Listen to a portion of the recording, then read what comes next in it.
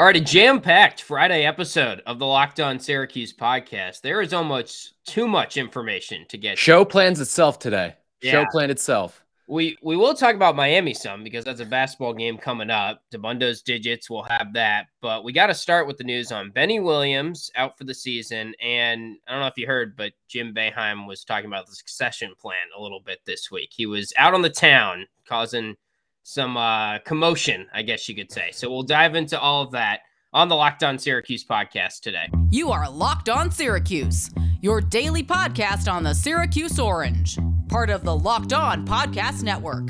Your team every day.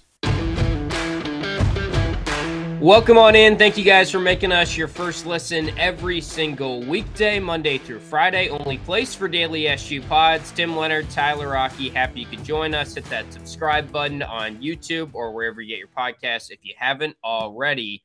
So let's start out with the Benny Williams news before we get into the really fun discussion in just a second on the succession plan and everything. Benny is out for the season. Seems like it's a minor injury, but it's going to put him out about 4 weeks, according to Boeheim. I think the big takeaway for me on this is Coach Boeheim did his radio show yesterday and said that he was asked, will the NIT be something they're interested in this year if it comes to that? And he said with the news of Benny and Symir and Jesse, it might not be worth it this year because a lot of the reasons why you do an NIT is to get Benny some extra time, is to get Symir some extra time. Now it's kind of like you just be getting Barama some extra time or Cole Swider, who are guys that aren't coming back next year. So I don't know if it officially rules it out, but it certainly felt like Boeheim was hinting at that a little bit. I would say the only other reason that maybe you do it is if you host an early game too. I'd have to refresh myself on the NIT rules, but if you host a game, he may want to do it so Buddy Jimmy can have one more game at home too. But then it'll be kind of awkward because tomorrow's the senior day and then you have another day. Like I will say this, it's different because it's Buddy and Jimmy. Yeah. I think if this were any other senior, it doesn't really matter, but Buddy and Jimmy means a little bit more for. But I'm with you. Like, for the most part, if Syracuse declined an NIT invitation, I'm not losing sleep over it. I'm more losing sleep over the fact that they're not in the actual NCAA tournament. Right.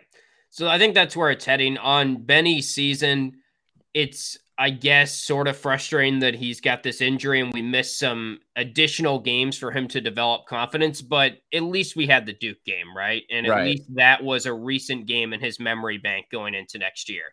I look at it as, did I see enough splash moments this year? No. Out of Benny, I expected a lot more, obviously. And even as I adjusted my expectations as the season progressed and he had some down games, I still think I didn't see enough splash moments, games as a whole, too. But there are certainly some positives you can take away. The Duke game, I think, is a real positive heading into next year. And you can kind of handicap the UNC game with, he got injured in it. So there's only so much you can do with an injury, right? But I think that next season, you're going to see a totally different Benny Williams, especially if this is a minor injury. My biggest thing was when I saw that he's going to miss the remainder of the season, I just said, I hope this doesn't bleed into the summer, where he's missing some time in the summer, where he can really improve his game, because that's where these transformations are made. And we saw so many players this past season take a sophomore leap. You look in the Big Ten, Jaden Ivey, Keegan Murray, Johnny Davis, sophomore leaps there. Can Benny be that guy that takes the sophomore leap and do it at a high level? Not saying he has to be in the Player of the Year conversation next year, but can he be in the All-ACC conversation next year? Certainly would change the trajectory of a lot of preseason predictions. Yeah, and I'm excited for his future for sure. I think you hit everything on the head there. And I think the other thing we need to note with Benny too, he's coming back. I feel very strongly about this. He will come back. He just said it after the Duke game, so he's reiterated it as much as you possibly could throughout a season. Seems like Coach Boeheim thinks that way too. I wouldn't be too worried about it, and I usually have my guard up these days with that type of conversation. But let's go into the big comments from the week. Jim Boeheim calls into Brent Axe's show unplanned during the monologue. This is the beauty of Boeheim. This is the beauty of it. Only coach in America that would do this. Exactly. And he's done it before. Like, this is not a new concept for him just randomly calling in. Like, no, Jim from Fayetteville calls in, all right, frequently to this program unannounced. And the And funny thing is, he has a planned interview on the same station the next day at 1:30 with Paulie and Steve, and he has his coach's show, but he just had to call in and get it off his chest the day he loves before, I Axe, I guess, think. and start the conversation. Part of it is he really respects Brent Axe, I think, too. And that's Yeah, not to and say I he think he doesn't was a respect the little other guys, upset but with Brent Axe's article, which started it. So, but he did say stuff that he respects Brent for the most part, and it does seem like I enjoy their back and forth because you can tell Brent Axe is just trying to find the right time to jump in, and Coach Boeheim's great. He's going to say what's on his mind, but it also you don't know when he's done with his point. It's very long-winded, right. and it's unclear when And you there's a think it's stopping point. yep, you think it's done, and then all of a sudden it's not. I will Right. say this is the beauty of Coach Boeheim for media folk like us. It's that these are closed door conversations that he has in a public forum. Yeah. A lot of coaches in America have this same interaction that Boeheim had with Brent Axe, but they happen on a private phone call. They happen when you get pulled aside in a media room before or after a press conference. That's when these sort of conversations happen. But for him to do it in a public forum on a radio station in Syracuse, it's nice for us and it's nice for the fans too, just to have more transparency within the program. I am a little unclear on his motive for doing it at this point, but I think he just said it and didn't really put a ton of thought into it maybe. But anyway, my biggest takeaway he doesn't from care. He's done caring about hiding it and everything like that. So the fact that they have a plan is not that surprising, right? No. It's understood. And honestly, I think Coach Boeheim is just talking about his contract really more than anything when he says we have a plan and we've always had a plan. And we had a plan when I was 35. It was to coach 5 years. We had a plan when I was 50. It was to coach 5 years. My biggest takeaway, though, from hearing this conversation, don't know anything here, still a guess, but I feel like he's a guy that next year is going to be his last year. And my guess is next year's his last year, and the plan is to give the keys to Red Autry. I think everyone assumes it's Jerry McNamara, but Red is the associate head coach. So that was the takeaway for me after having this conversation or hearing this conversation from Boeheim is that we should be expecting next year to be his last year. And that's just a pure guess. No, sourcing on that, but that's just my takeaway from the conversation. I would agree with you on next year being his last year. I feel pretty strongly about that. But hey, I mean, I wouldn't be surprised either per se, because again, this has been such a wishy-washy back and forth thing. When is it actually going to happen? Is there a plan? Oh, now there is a plan. Well, there wasn't a plan before. It's just gone so back and forth through this entire process where could we get a notification on our phone in 2 months saying he's done? Yeah, we could. Could we get a notification on our phone in 2 months saying, oh, he's going to hang around for 3 more years? Yeah. Everything is so up in the air right now for me. I'm at the point now where no outcome would surprise me, really. Right. But I'm with you. If I had to guess, next year would be his last. And part of my thinking on that is I do believe he's talking about his contract when he says we have a plan in place. And that's why he was bringing up when he was 35, when he was 50 as a comparison, because that's what he means. His contract is never fully known how many years it is. But let's do some thinking here. His last year was supposed to be the 2017-18 season. Right before that season, Mike Hopkins leaves for Washington. On March 19, 2017, SU announces a contract extension. Right. So he was probably under contract already for 17-18. Since then, next year would be 5 years from that point. I feel like the typical years for a contract extension is 5 years. They're not going to give him 6-7 years when he would be 78, 79 in those years. That's just silly, I feel like. So they probably agreed on a 5-year contract extension. Don't know anything. But the way he was saying everything was 5 years before that, when he brought up the examples of 35 and 50 years old, maybe this is just his contract's up after next year. And he's known that all along. And that's why, he's recruited this class and told them he's going to be back next year. And Brent Axe asked him, what do you tell future recruits now? And he said, if it's a recruit we really want, we'll explain that to him. But I'll tell them that I'm coaching for a little bit longer, not a long time. And I think just his whole stance on everything, how he basically said, I don't really want to go further than I will be back next year. That was one of his quotes. He said, I'll definitely be back next year, but I don't want to go further than that. I just feel like it's next year, and that's when his contract's up. It makes sense. And doing the math on it like you did makes a whole heck of a lot of sense, too. I will say he seems like a guy who is, I'm going to finish the job, right? And playing out your contract is the definition of finishing the job right there. And 5 is a logical number, especially with someone like Coach Boeheim, where you're really just, once you got to a certain point with him, you're just re-upping. It's a formality that you're just re-upping a contract at a certain point, right?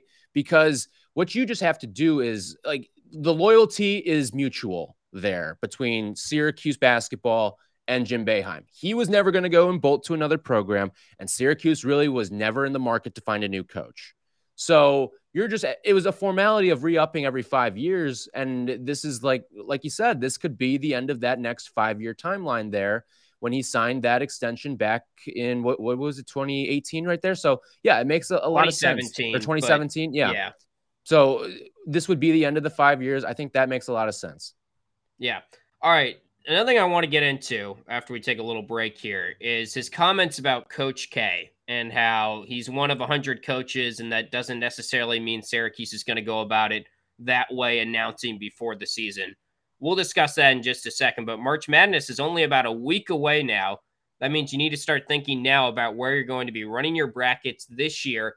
Are you going for the usual, or are you looking for the best? We've done our homework here, and we're running our brackets with runyourpool.com. Along with standard brackets, Run Your Pool offers game types like Survivor or Pick X. They have options to edit scoring, and they offer more intel to make your picks, all stuff you won't find at ESPN or CBS. If you've got a business, runyourpool.com can help you take some of that madness magic and play alongside your employees or even gain customers. Plus, they offer full white glove customer support, custom branding, and one of the easiest 3-minute setups you'll ever find. Clearly, we believe in Run Your Pool because, like I said, we're running our brackets there ourselves. There's no truer test than that.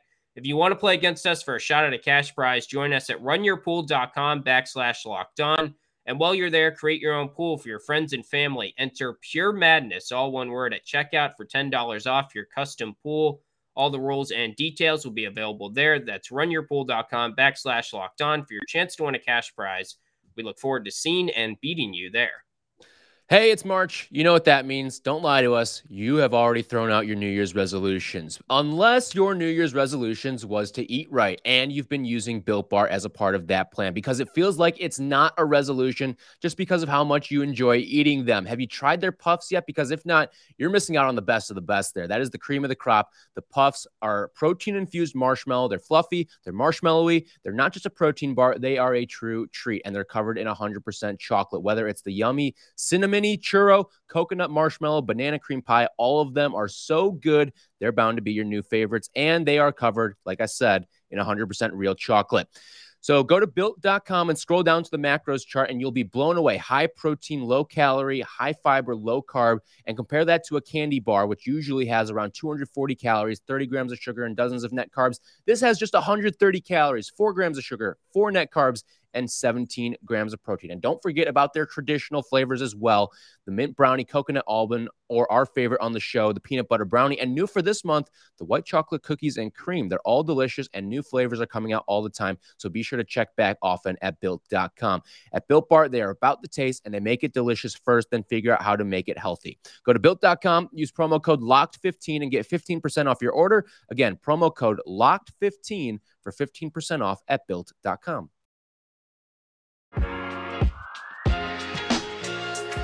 So getting back into these comments on Coach Boeheim, I think we're both in agreement that our best guess right now is next year is his last year. The next conversation becomes, does he announce before the season like Coach K, or does he announce after the season like Roy Williams and, as he said, 99 out of 100 coaches typically do? He's made it very clear this week that he feels it's highly unusual to go about it the way Coach K did. Which is interesting to me because if you listen to his comments this week, it makes it seem like he's not going to do the before the season thing. But then I pulled back the quote from right after the Coach K news in June, on a June 3rd article from Don Aditoda at Syracuse.com, where he was asked about Coach K and the news and a number of different things. And here's the quote. He said, "I think originally he, meaning Coach K, might have wanted to wait to get through the year, but I think he had to be able to recruit honestly. Like if I was going to retire after this year, I'd have to do it now so that recruits could know who the coach was. The recruits at Duke know John Shire is going to be the coach.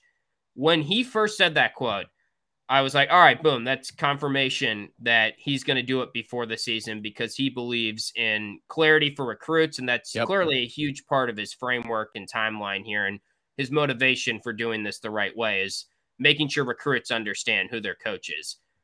But now these recent comments, I'm not really sure. Where do you stand on if you had to guess right now, if he's going to announce before the season or after the season? I think it'll be before the season. And let me lay this out there too. I do think having the coach in waiting sort of deal is smart as well. That's why, to me, I think the way that Duke did it was the right way to do it. You lay out timeline. And when he says Coach K is 1 in 100, well, I love Jim Boeheim into that conversation too of being sort of 1 in 100. I mean, how many coaches? 47 years if it's next year. Yeah. Right. Exactly. So I'd lump him into that 1 in 100 conversation as well. I don't think it's outlandish to think that just because Coach K did it one way, Jim Boeheim can't do it the same way, even though Coach K maybe did it a little differently. How many guys get to go out on their own terms like that?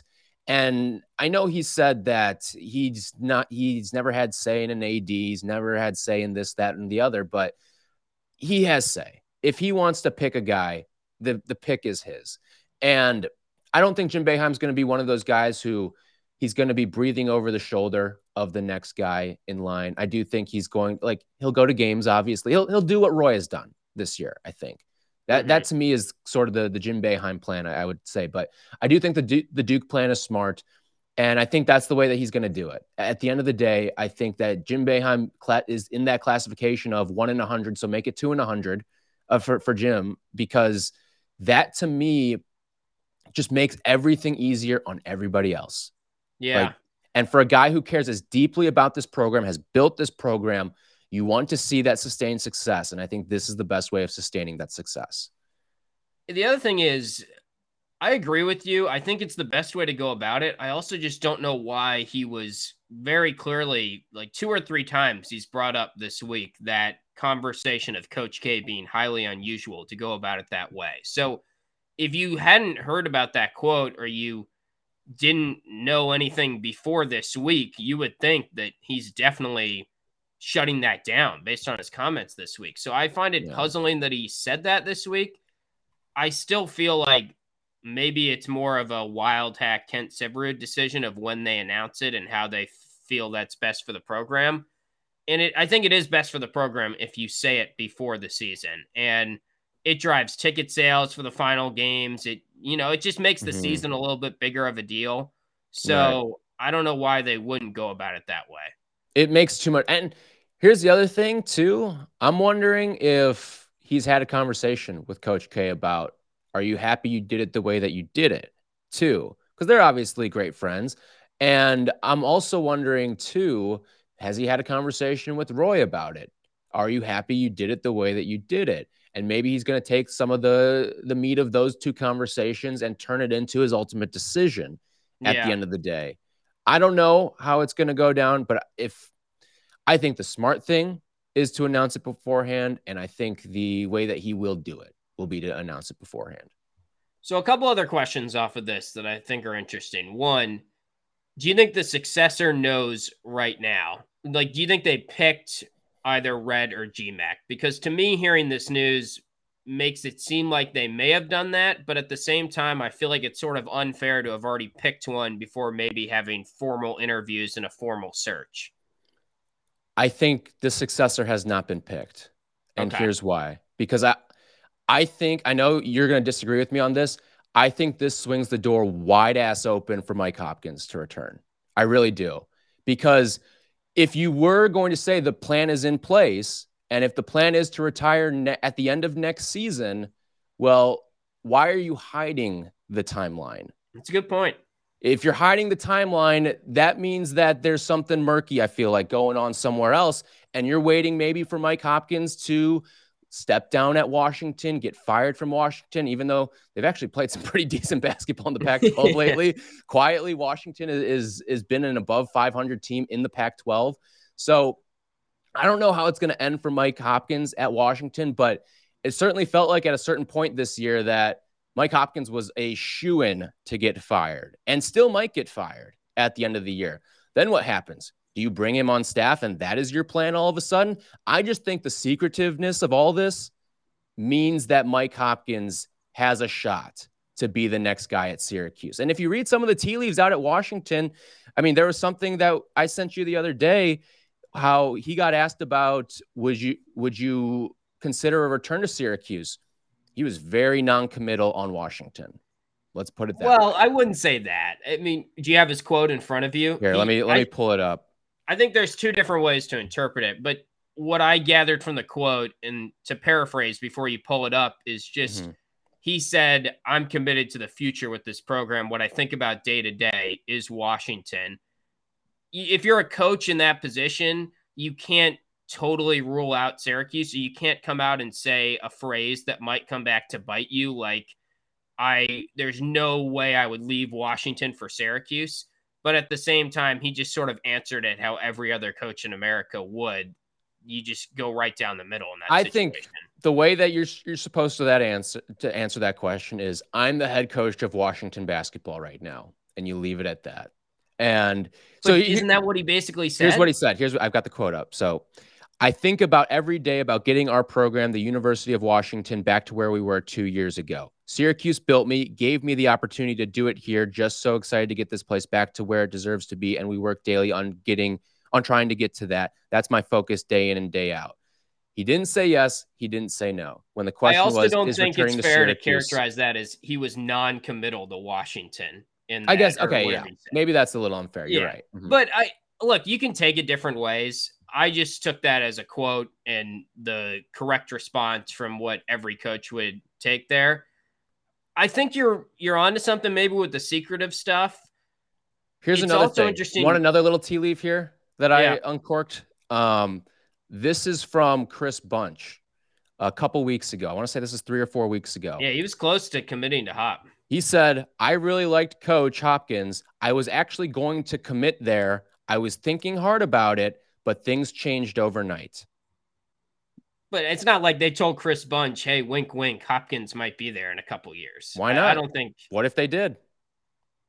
Because that's the other thing with Boeheim saying we don't want our opponents in the conference to know about who the next guy is going to be and know when it's happening. Well, you're going to have to tell recruits if that's all you care about is being honest to recruits. And if you tell a kid and his family, hey, GMAC's our next coach. Hey, wink, wink, Red's taking over in a year.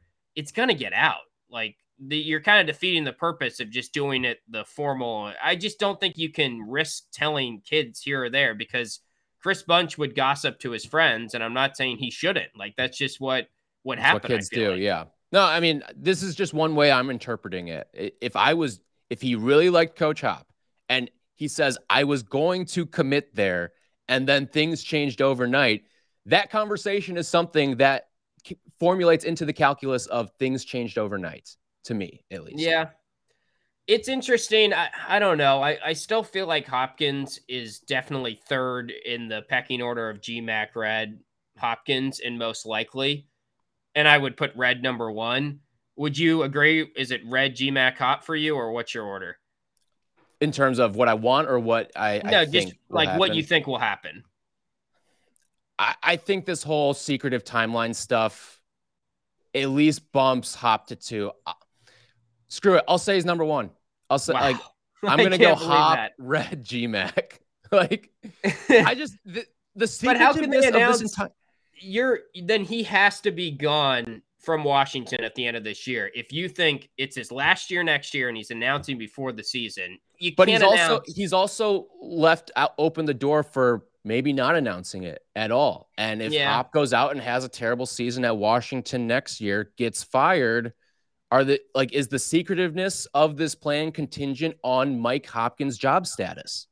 The other thing is when him and Brent Axe were talking about the new plan, which he says is not that new, actually. Brent Axe was like, not so that new. Hasn't there been a plan in place before this is for what Mike I'm getting Hopkins to. to be Hang head on. coach? In the interview, I thought it was interesting that Axe was like, so there was the old plan, and Boeheim just sort of laughed and was like, I mean, that's ancient history. Like saying Hopkins is ancient history, you could take it as, and we have to move on to a new plan, which is GMAC or Red. And Wild Hack before the season said, I think we've got some great in-house candidates and guys that I know could be head coaches at great programs. But to me, the fan base is already assuming that means GMAC. It's probably more likely it's Red than GMAC. I would agree and then with I you. would put Hopkins a distant third. But I love your angle. I love your tea leaf searching. What about, did those Rick Pitino tweets drum up anything for you yesterday? No. The Maryland stuff? Yeah. Iona would be awesome, but it's not happening. I don't think. They got bounced yesterday. Yeah. Well, we've got so much more to talk about from what Boeheim said. We'll do that next week, I'm sure, because he brought up how Cole Swider might be coming back. He talked more about the man-to-man defense. He's just been on a bender lately of content comments. Is this the last year for Jim Boeheim? Right. He's just disclosing where all the bodies. Why are they playing man? Because I'm not the head coach. Well, don't ask him that after they lose by 30 to Duke. I don't know who the reporter was that asked that, but props to them, honestly, for having the courage to ask that question. That is some Ron Harper big balls dancing right there. Like he was just going to announce it after a game. Like, you know what? I'm glad you brought it up. I've been meaning to get this off my chest. I'm done. Like, it just was never going to. I don't know what the point of asking that question was, but. Anyway, we'll dive into Miami in a little bit, get you to Bundo's digits because we do got to talk about that game. But we will discuss our picks for the game. We get that from betonline.net. The line isn't out just yet, so we'll get you the KenPom number in a little bit. But speaking of betonline.net, football might be over for this season, but basketball is in full steam for both pro and college hoops. From all the latest odds, totals, player performance props to where the next fired coach is going to land, BetOnline.net is the number one spot for all your sports betting needs. It remains the best spot for all of your sports scores, podcasts, and news this season. And it's not just basketball. BetOnline.net is your source for hockey, boxing, and UFC odds as well. Head to the website today or use your mobile device to learn more about their trends and action. BetOnline, where the game starts. So let's kick it to Anthony Dabbundo before we get into our picks here. He's got a great breakdown of Miami, the analytics behind it, gives his take on the game, and a little bit more. Here's our friend Anthony Dabbundo. The numbers you need to know. Anthony Dabbundo breaks down the biggest stats for this week's Syracuse matchup. Everybody! Dabundo's digits. If you ain't taking stats, get the out the class. On the Locked On Syracuse podcast. Where you at? Let's go. The biggest key in this entire game is preventing Miami from getting out in transition.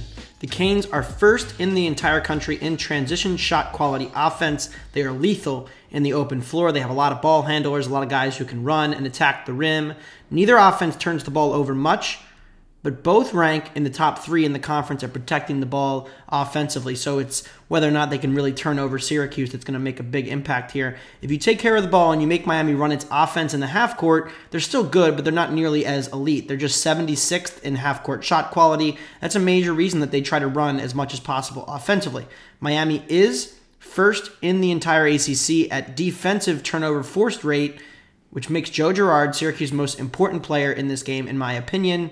If he's making mistakes, Miami can run. There's a world where this gets ugly quickly for Syracuse. With that being said, the other problem for the Orange, they no longer have a significant matchup edge on the interior against the Canes without Jesse Edwards. Edwards scored 23 points on 10 of 13 shooting in the first meeting. It's because Miami's defense is really, really, really bad at protecting the rim. Per Haslametrics, they are 335th in field goal defense at the rim this season, one of the worst in all of the country and especially in the Power 5 conferences. Frank and Barama have the potential for a big game here. If Syracuse can get one of them going, they're probably going to need that to keep pace with Miami's very good offense. The Orange made 17 threes and 53% of those threes in the first meeting in Miami in January and still came up short in that game.